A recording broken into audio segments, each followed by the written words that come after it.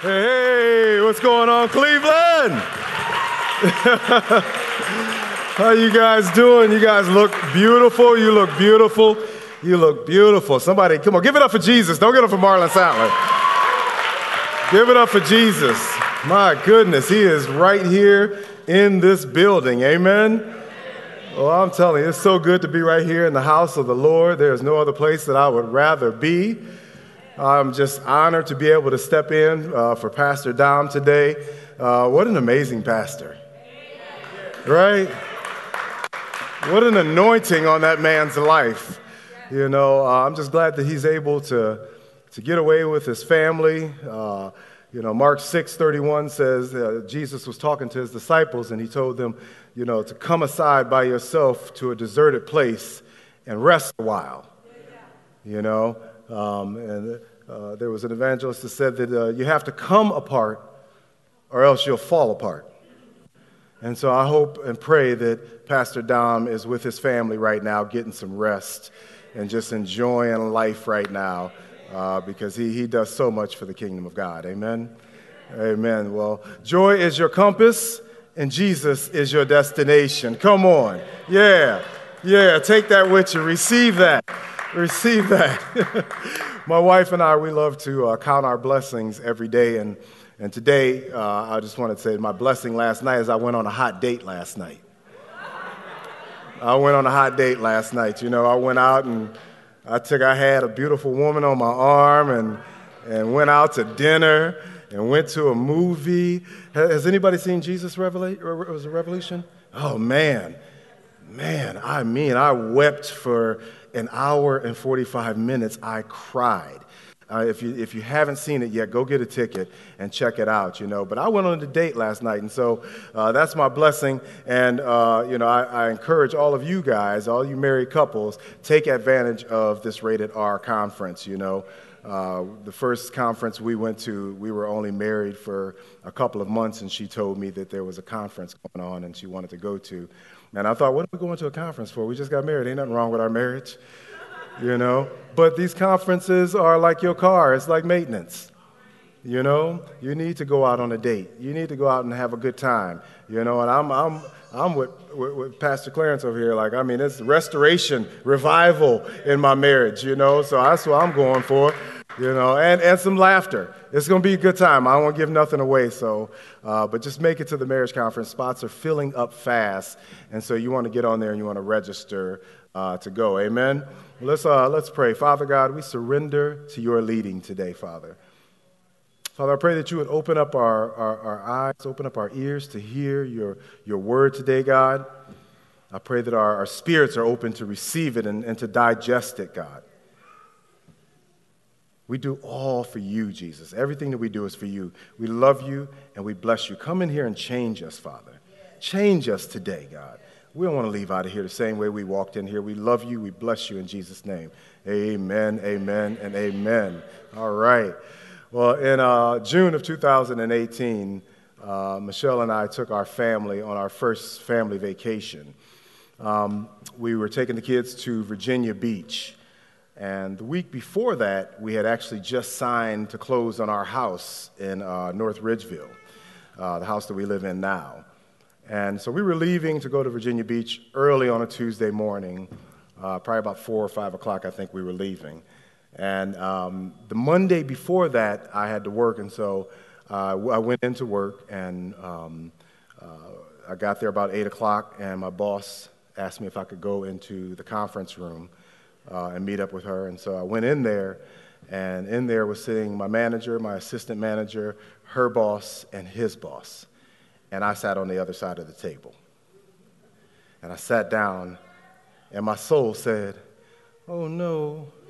Oh, no. Oh, no, no, no, no, no.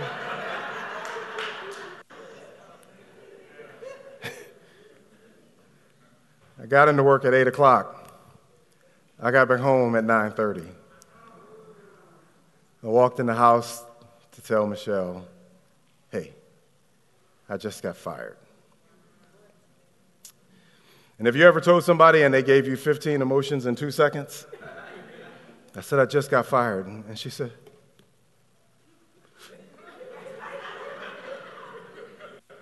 Okay. And I was like, really? Because it didn't seem okay.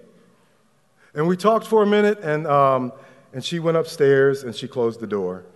And I paced back and forth, and I thought to myself, maybe she heard me say, I'm tired. But we still had to get through our day, and we, talked later on, and, because we still had to lay down and sleep. We still had to lay down and get some rest because we were leaving early the next day, and we still had a 9-hour trip ahead of us, so we could go to Virginia Beach and have big fun with smiles on our faces, still had to come back and prepare to pack and move into our new house. Yay. I had just lost my job, so we didn't know what to do. We didn't know if were we supposed to cancel this trip, are we supposed to go to Virginia Beach and break dance for money to pay for stuff for the kids? I don't know, But our emotions were just on 10 when we were there, in that moment, And so, we all grew up in two types of settings. We grew up in the first setting is where we take all of our emotions and we just stuff them. We deny that they even exist. We don't want to talk about it whenever there's a tense moment. What we do is we just shove it under the rug and we don't deal with it, And that's an unhealthy way of dealing with those things. But that's an environment that I grew up in. The other setting is where something happens and your emotions come up and you deal with it almost immediately, right then and there. You want to talk about it, and that can be healthy, but there can be times where you allow your emotions to overtake you and say some things, some dumb stuff that you have to apologize for later, and that's another setting. Today we're gonna go to Psalms, but. I was going through something in my life last week and earlier this week that my emotions were running wild, and I just felt like everything was coming up against me. And what Psalms does is it does neither of those two that I just discussed. It does neither. What Psalms does is it gives you a middle lane, right? Psalms teaches you to neither deny your emotions nor to allow your emotions to overtake you. What Psalms does is it teaches you how to pray through your emotions in the presence of God. And so today, we're going to go to Psalm 3. And this is David. It says, a psalm of David when he fled from his son Absalom. Lord, how many are my foes? How many rise up against me? Many are saying of me, God will not deliver him. But you, Lord, are a shield around me, my glory, the one who lifts my head high. I call out to the Lord. In the New King James Version, it says, I cry out to the Lord with my voice. I cry out with my voice. And he answers me from his holy mountain.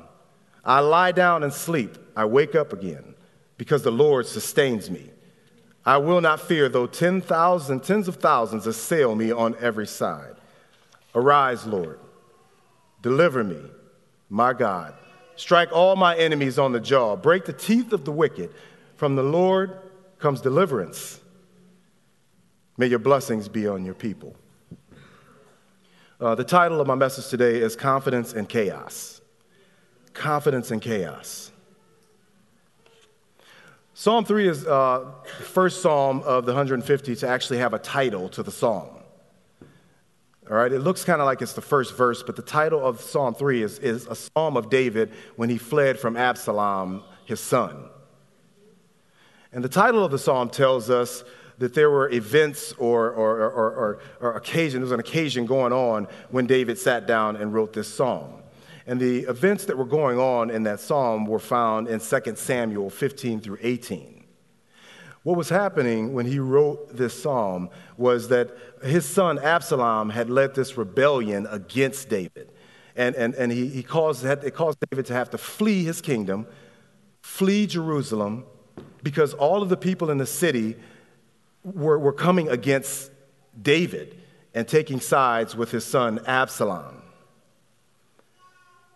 David had no choice but to abandon his throne and allow God to decide who God wanted to reign.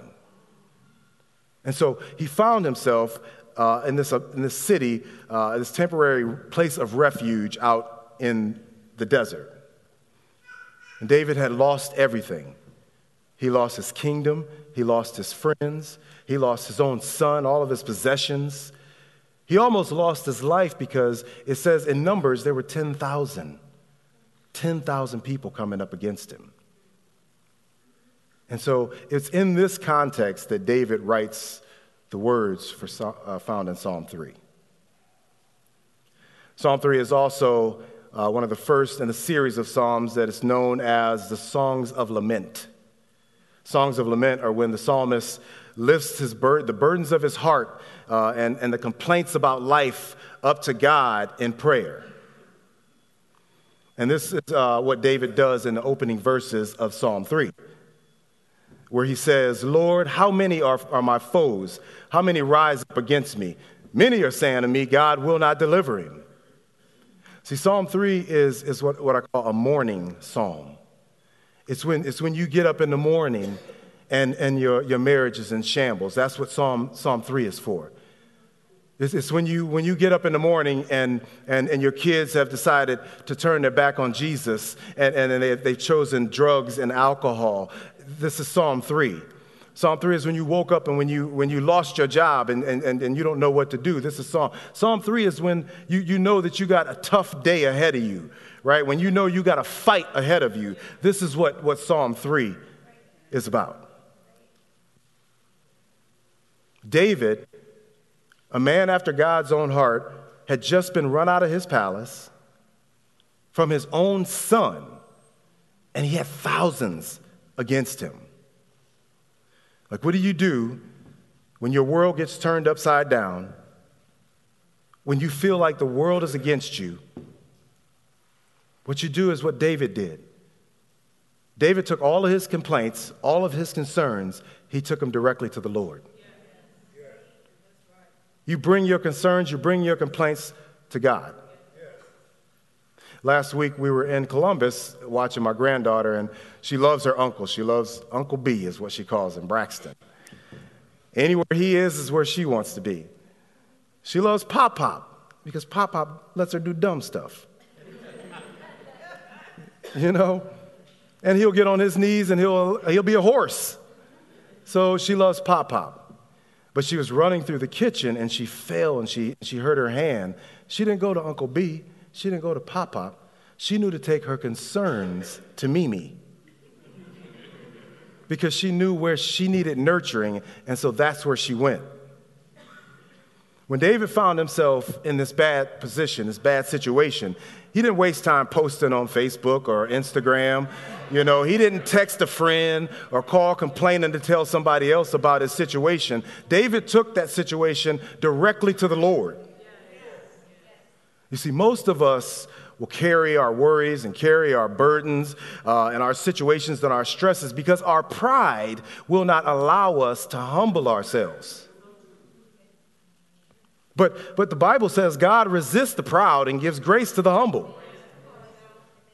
1 Peter 5:6-7 says, therefore, humble yourselves under the mighty hand of God, that he may exalt you in due time, casting one of your cares. No. Casting maybe two, maybe 3 a week. He said, cast all your cares.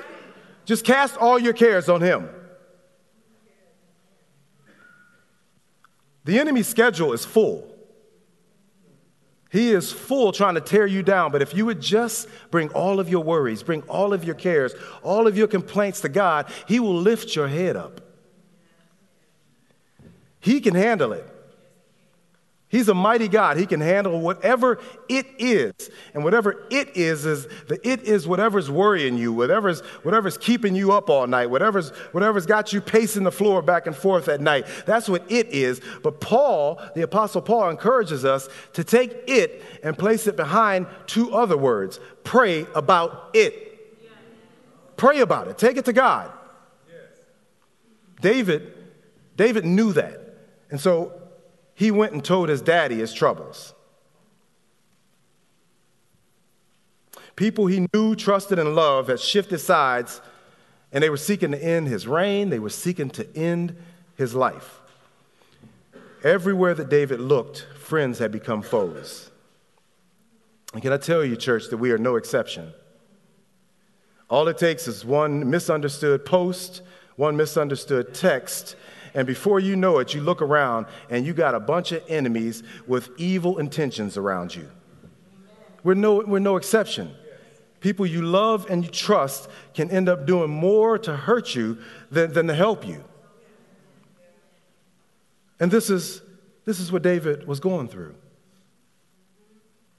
And listen to the slander in verse 2. He says, God will not deliver him. They were saying that there's no help for him in God. They had concluded this because they knew about David's business.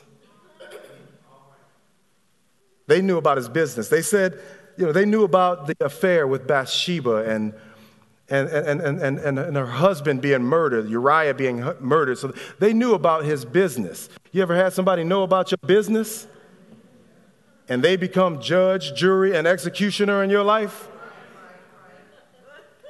They told him, they said, this, David, you created this situation for yourself. You put yourself in this predicament. You dug a ditch so deep that not even God can get you out of it. But this is where we need discernment, church, because that ain't nothing but a conversation from the enemy. That's the words of the adversary.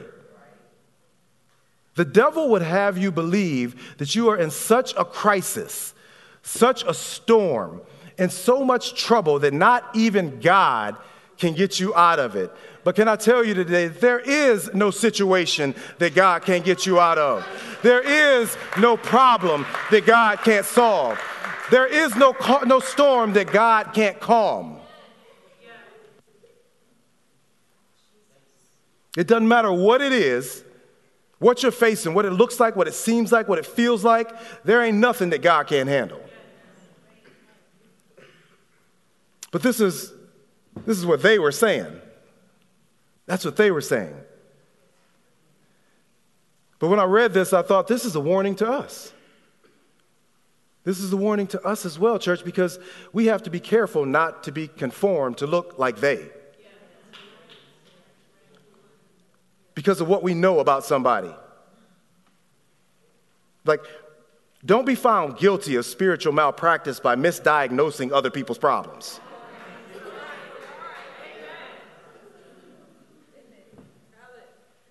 David was in trouble, and the people around him had concluded that God had turned his back on David.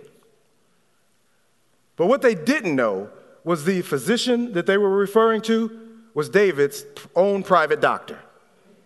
And instead of spending a bunch of time worrying about what they were saying, David made his own appointment and went and talked to God himself in prayer.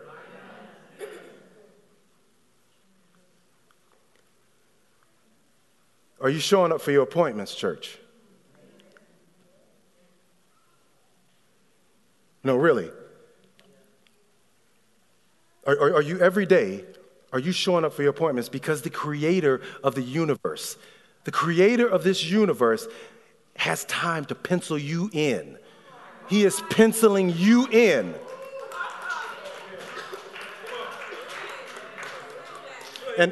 And most Christians don't even make it to a private session with the King of Kings. But he thinks that you're special enough that he will pencil in time with you.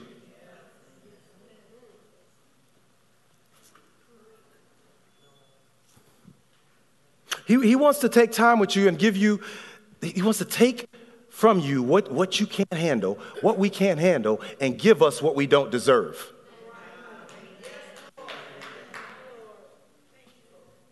So we can take it and seize the day and give him glory for it. What a privilege. What an honor it is. You got to get to your appointments. Sunday mornings are amazing. It's amazing in here, but it ain't enough. It ain't enough. You walk out of here and you leaving so much more on the table if you ain't getting to your appointments Monday, Tuesday, Wednesday, Thursday, Friday. If you ain't getting to those appointments, you leaving everything else on the table. You leaving freedom on the table. You leaving strength on the table. You leaving power on the table.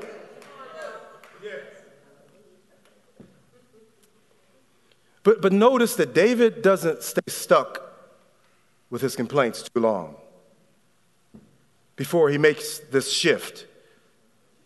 He gives his complaints 2 verses, and then he moves on. He makes this shift from complaints to confidence in his God. From the complaints to confidence. We have to have unshakable confidence in the Lord. Unshakable confidence. Like David, our prayers, they have to be strategic. They got to be strategic. If you're spending too much time on your problems, if you're focusing on your problems too much, what it does is that those problems will swell to a point where they feel overwhelming or insurmountable, and it'll still have you leaving out of your prayer closet feeling broken and defeated. But if you would just shift your focus from your problems to your God and see him in his true stature, it has a way of shrinking your problems down to a manageable size. You got to look at and acknowledge God's character. This is the only way that we'll survive every day. This is the only way that we survive the chaos in our lives. Just acknowledging God for who he is each morning has the potential of changing the course of your entire day. Of your entire day.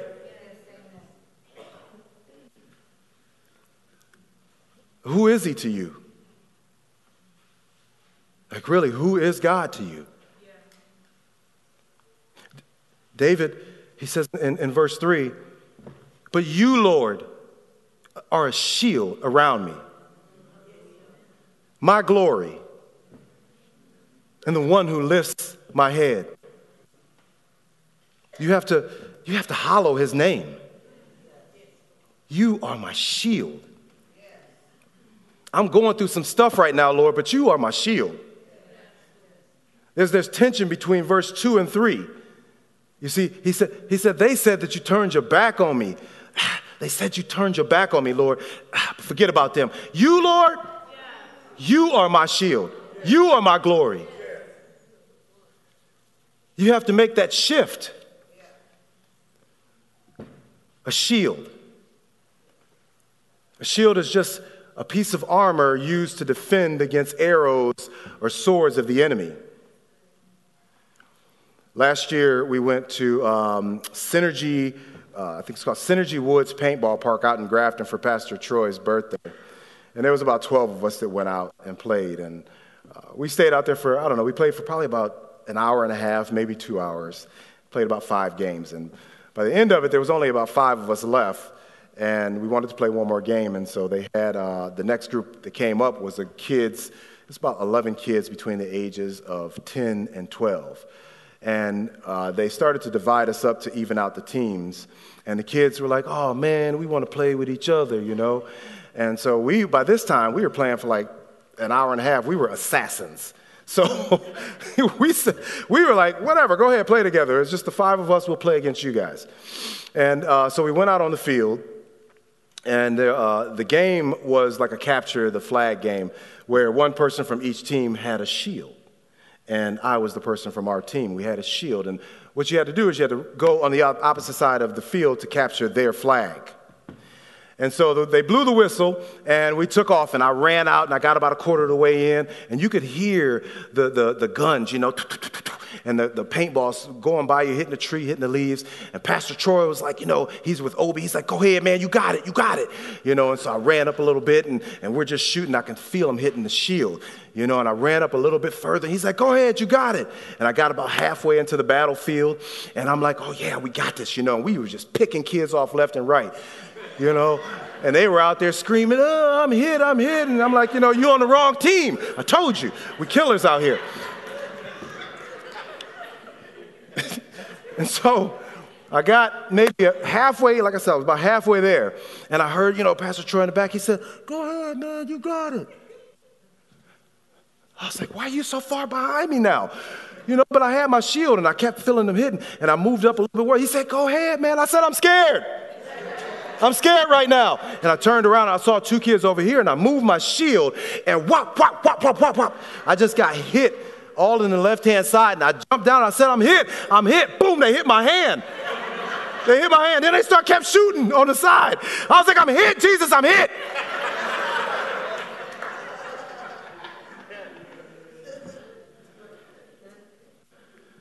And the refs came out and they blew the whistle and they ended the game. Well, how many of you guys know that you're on the battlefield every day? You're on the battlefield every single day. And the devil don't care how many times you throw your hand up and say, "I'm hit."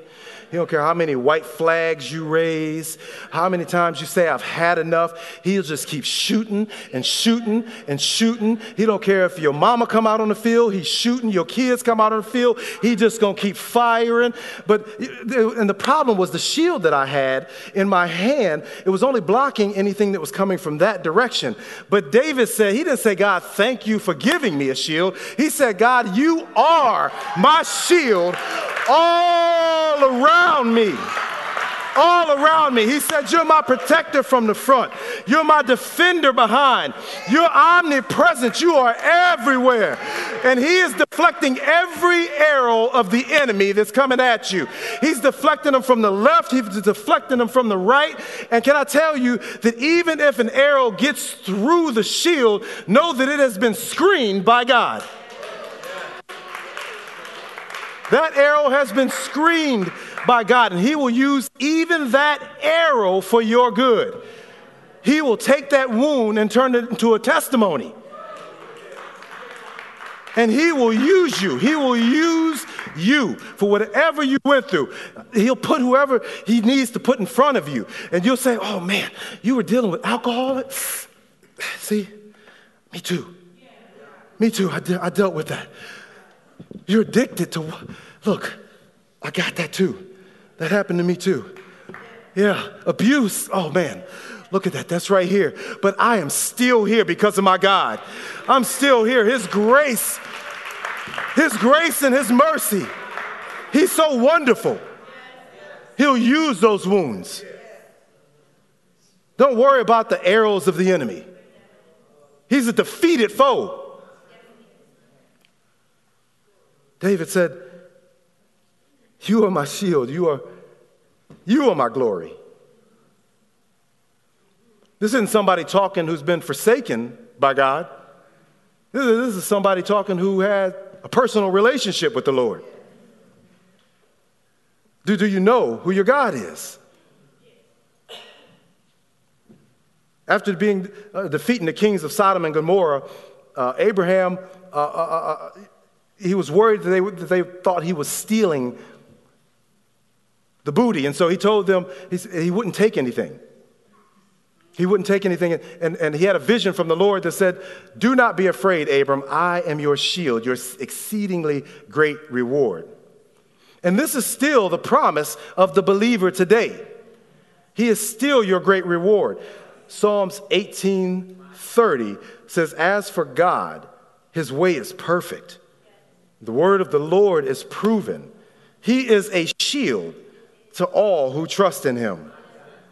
It don't matter what you're going through. There is only one that can protect us from both the seen and the unseen. And when you know that you know who you are in him, you ain't worried about the enemy. You ain't worried about the powers and principalities of this world. You know that you have victory in him. You know that you're protected by the Lord. You don't have to bring your own strength. You don't have to bring your own shield. All I bring with me is the Spirit of the living God. He is my strength. He is my shield. David kept a faith file. That's what he kept. David was able to look back at his faith file. He was able to say, "You know what? When I was a teenager, I was able to grab a lion and a bear by the jaw and club it to death. That's what I was able to do. I was protected. Man, the next year, you know what I was able to do? I was able to walk out on a field and face a giant with only a slingshot and a couple of stones. I was protected, man. He got all of his strength, all of his courage. He had a faith file. We could all use a faith file. Because we all get spiritual amnesia. Right? We can rejoice and we can sing and we can praise until the next problem. And then we forget all the stuff that he done for us. We forget everything that he done in the past. This is why the believer needs to have a faith file. Because you can record everything that he done, all his goodness. Even if, and put something in it every day, even if you just put, I laid down last night and I woke up this morning. You need a faith file. You can look at your faith file. You can say, man, Lord, you brought me through that. You'll bring me through this. I got through that. Because of you, you brought me through that. You can get me through this. He stood with unshakable confidence in chaos. That's why he could say to God, you are my glory. You are my glory, God. The word glory, when it pertains to us, is our status, our self-worth, our significance, our identity. And I believe some of us need to do some soul searching, because it could be that our anxiety and our fears are just the result of misplaced glory. You're looking for it in all the wrong places. You're looking for your glory in that relationship or that job. Or some of us are looking in superficial things like trying to obtain a look to be validated. I am standing up here right now in skinny jeans.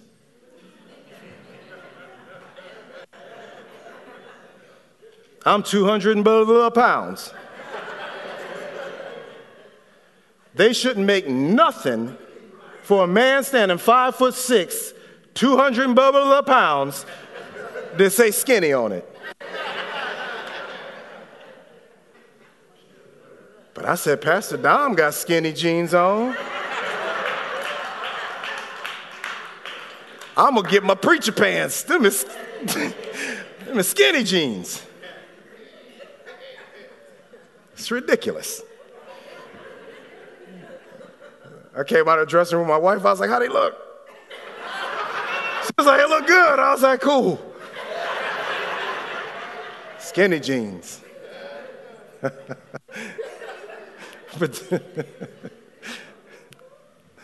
David said, you can have this world. You can have this world. I still got my glory. Because my self-worth and my identity was never rooted in my palace. It was never rooted in my guards. It was never rooted in my money, my title, my possessions, my relationships, my skinny jeans. It wasn't rooted in any of that. My self-worth and my identity is rooted in my God. And as long as God is still on the throne, I still got my glory.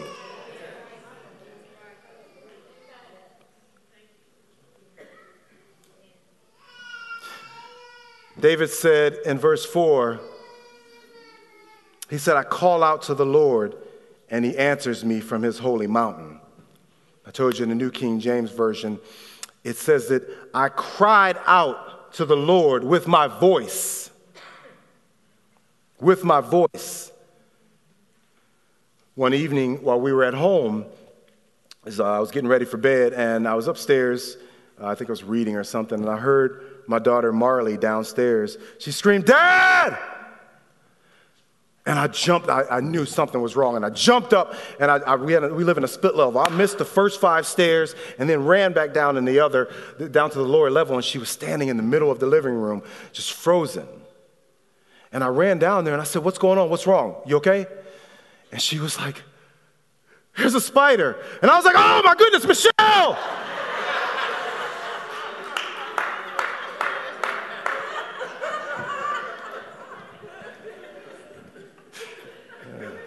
I'm so shameless. I do a lot of stuff at home, you guys. I do, but I don't do spiders.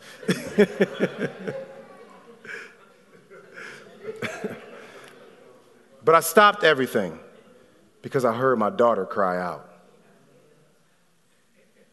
Your Father hears your cries. He hears your cries.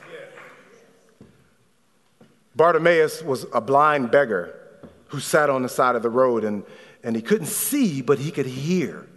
And he heard all of the commotion going on around him. And he said, what's going on? What's happening? They said, Jesus of Nazareth is passing by. And he knew that was his moment. He knew that was his moment. And he said, Jesus, Son of David, have mercy on me. Have mercy on me. And you know what the people around him said? They said, be quiet. They told him to be quiet. But thank God Bartimaeus was tenacious. The Bible says that he lifted his voice and he said, Jesus, Son of David, have mercy on me. Have mercy on me. And it says Jesus stopped. He stopped. And he commanded that he be brought to him. You see, there's times for quiet, meditative prayer, but there comes a time where your soul is desperate, where your heart is broken and your mind is confused. And the only thing that you can do is cry out to the Lord, Lord, Jesus, have mercy on me. Have mercy on me. I didn't even know who he was when I called him, but he came. He came. God hears a sincere heart. That's what he hears. A sincere heart's reward is the presence of Jesus. Jonah was in the belly of a fish at the bottom of the ocean somewhere, and God still heard his prayer. There ain't nowhere in this world that you're going to be that God can't hear you or reach you and pull you right out of the arms of the enemy. He is so mighty. When you have unshakable confidence in God, what he does is he gives you rest. He gives you rest. See, this world isn't designed to give you rest. It's not designed to give you peace. Our only peace, our only rest comes from the person of Jesus. It says that there were 10,000. 10,000 men were on an adjacent mountain ready to pounce on David. And you know what it says he did?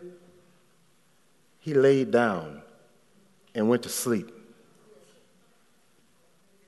He laid down and went to sleep. He said, God is my shield. He's my glory. My confidence is in him.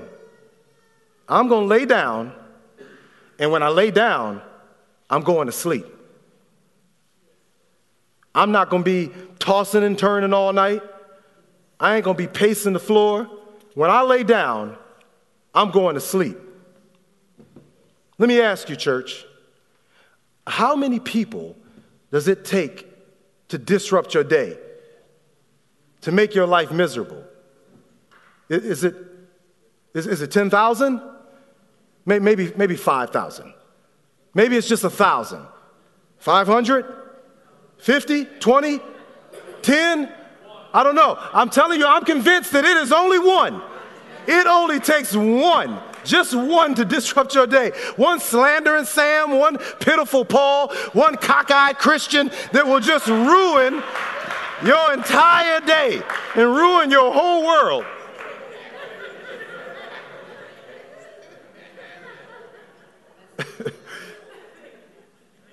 $10,000 men. You give us 2 or 3, and we are pacing the floor all night, popping melatonin trying to fall asleep. You got to take something to fall asleep at night. You dark roast in the morning to get up in the morning and get through your day. It just takes one. You got to build your confidence. It takes making it to your appointments every single day, sitting in his face, hollering his name, telling him who he is.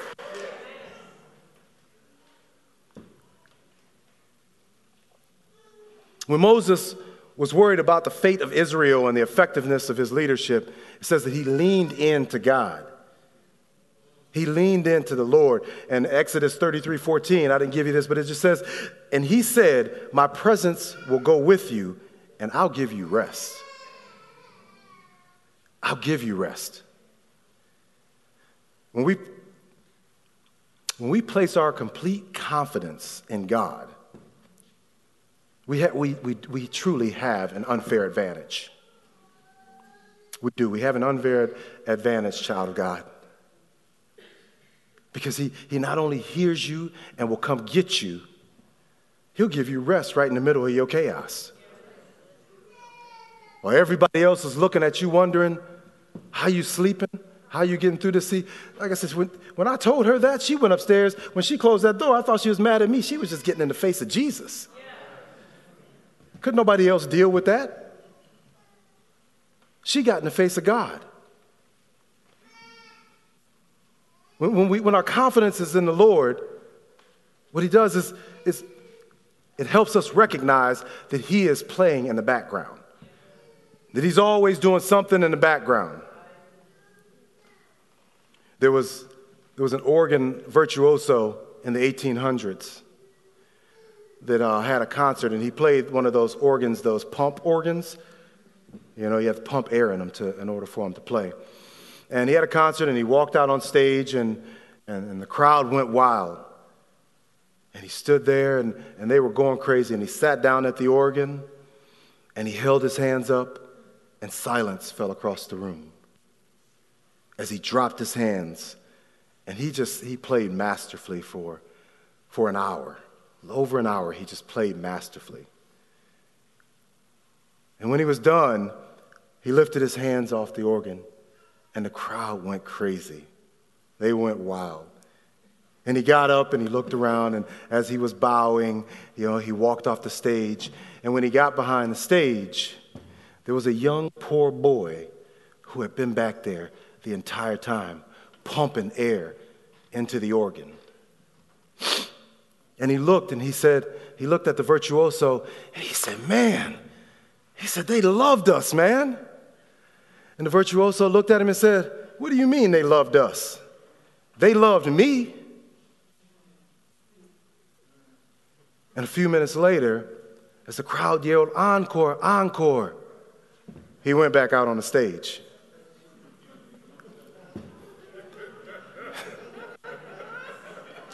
And he walked over to the organ, and he held his hands up, and silence fell across the crowd.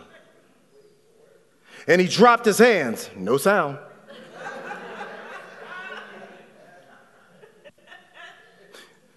And he held his hands back up again. And he dropped his hands down on the organ, no sound. And he got up and he ran backstage and he looked at the boy. He said, pump, man, pump. And the boy said, no, no, no, no, no. If you did the first half by yourself, go on and do the second half by yourself. All I'm saying to you, church, is there is somebody in the background of your life pumping air into every moment of your life. Even those moments where you feel like a dead man walking, he is pumping life-giving air into your life.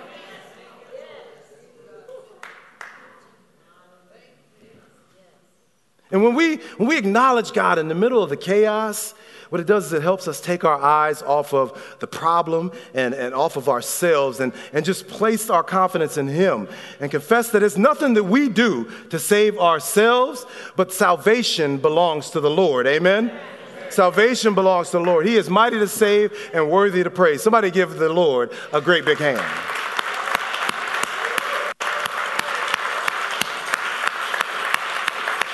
Well, stand with me as I close. Oh, look, Jesus is so good. Jesus is so good.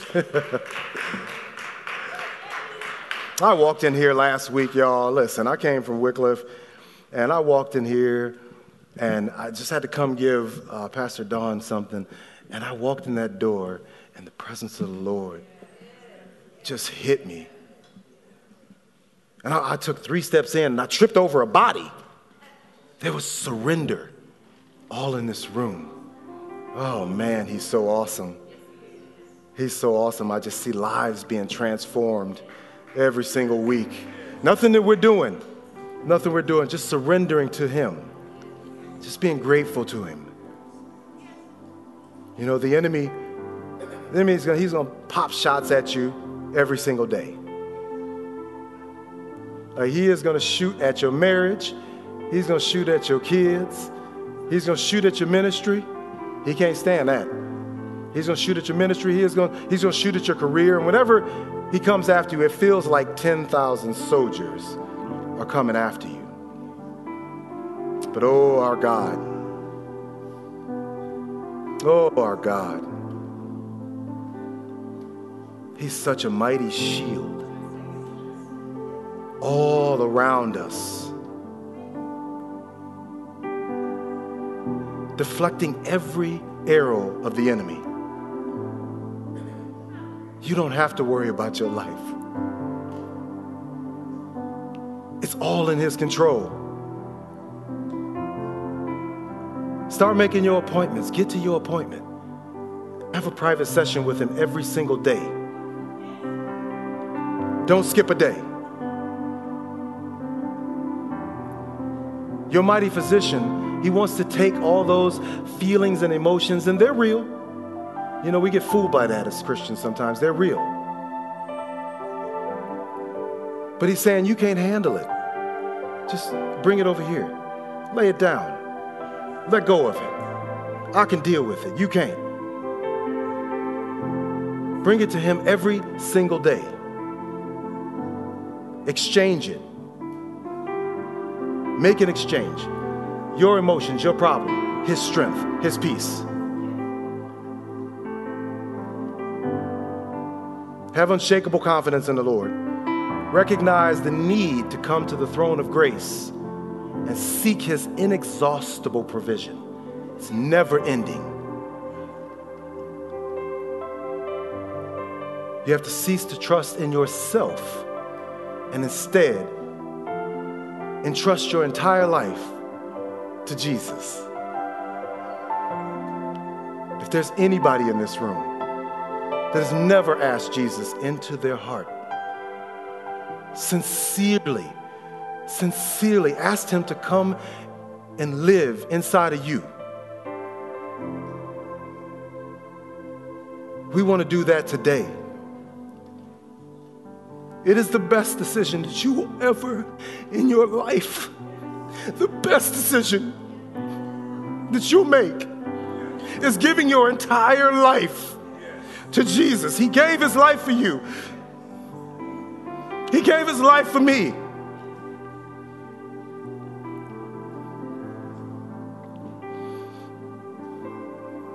He wants to live inside of you. He wants to give you a life of freedom. With every head bowed, every eye closed, just repeat after me. Lord Jesus, forgive me of my sins. Come into my heart. Transform me. Make me new. Holy Spirit, lead me and guide me. I promise from this day forward, I'll live for you. If you need prayer, we would love to pray with you today. We're going to have some of our pastors and altar ministers come up and pray for you today.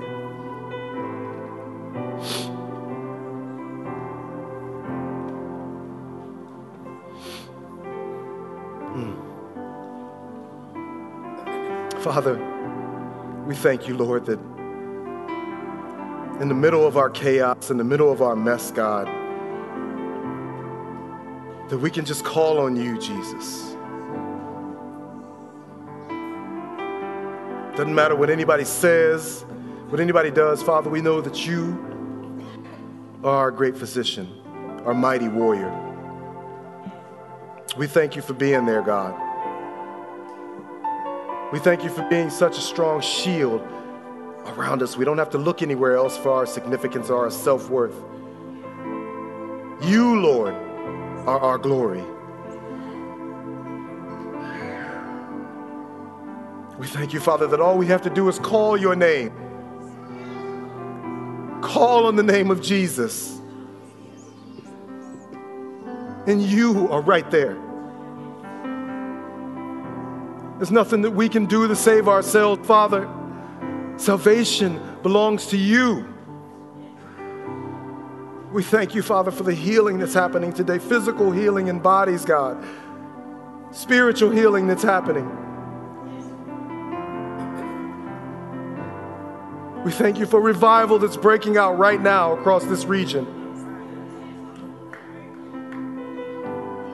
We declare right now that unsaved family members are giving their lives to you today, right now, in this hour, Jesus.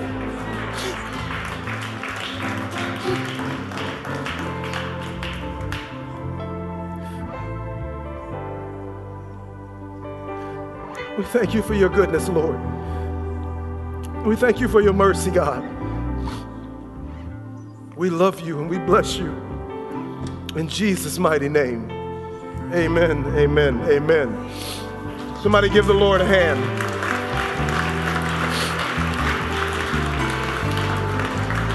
I want to thank you all for coming. It's such a privilege to be here with you guys today. Such a privilege to be here. I thank you all. I love you all. Remember to live right, love everybody, and pray hard. Amen.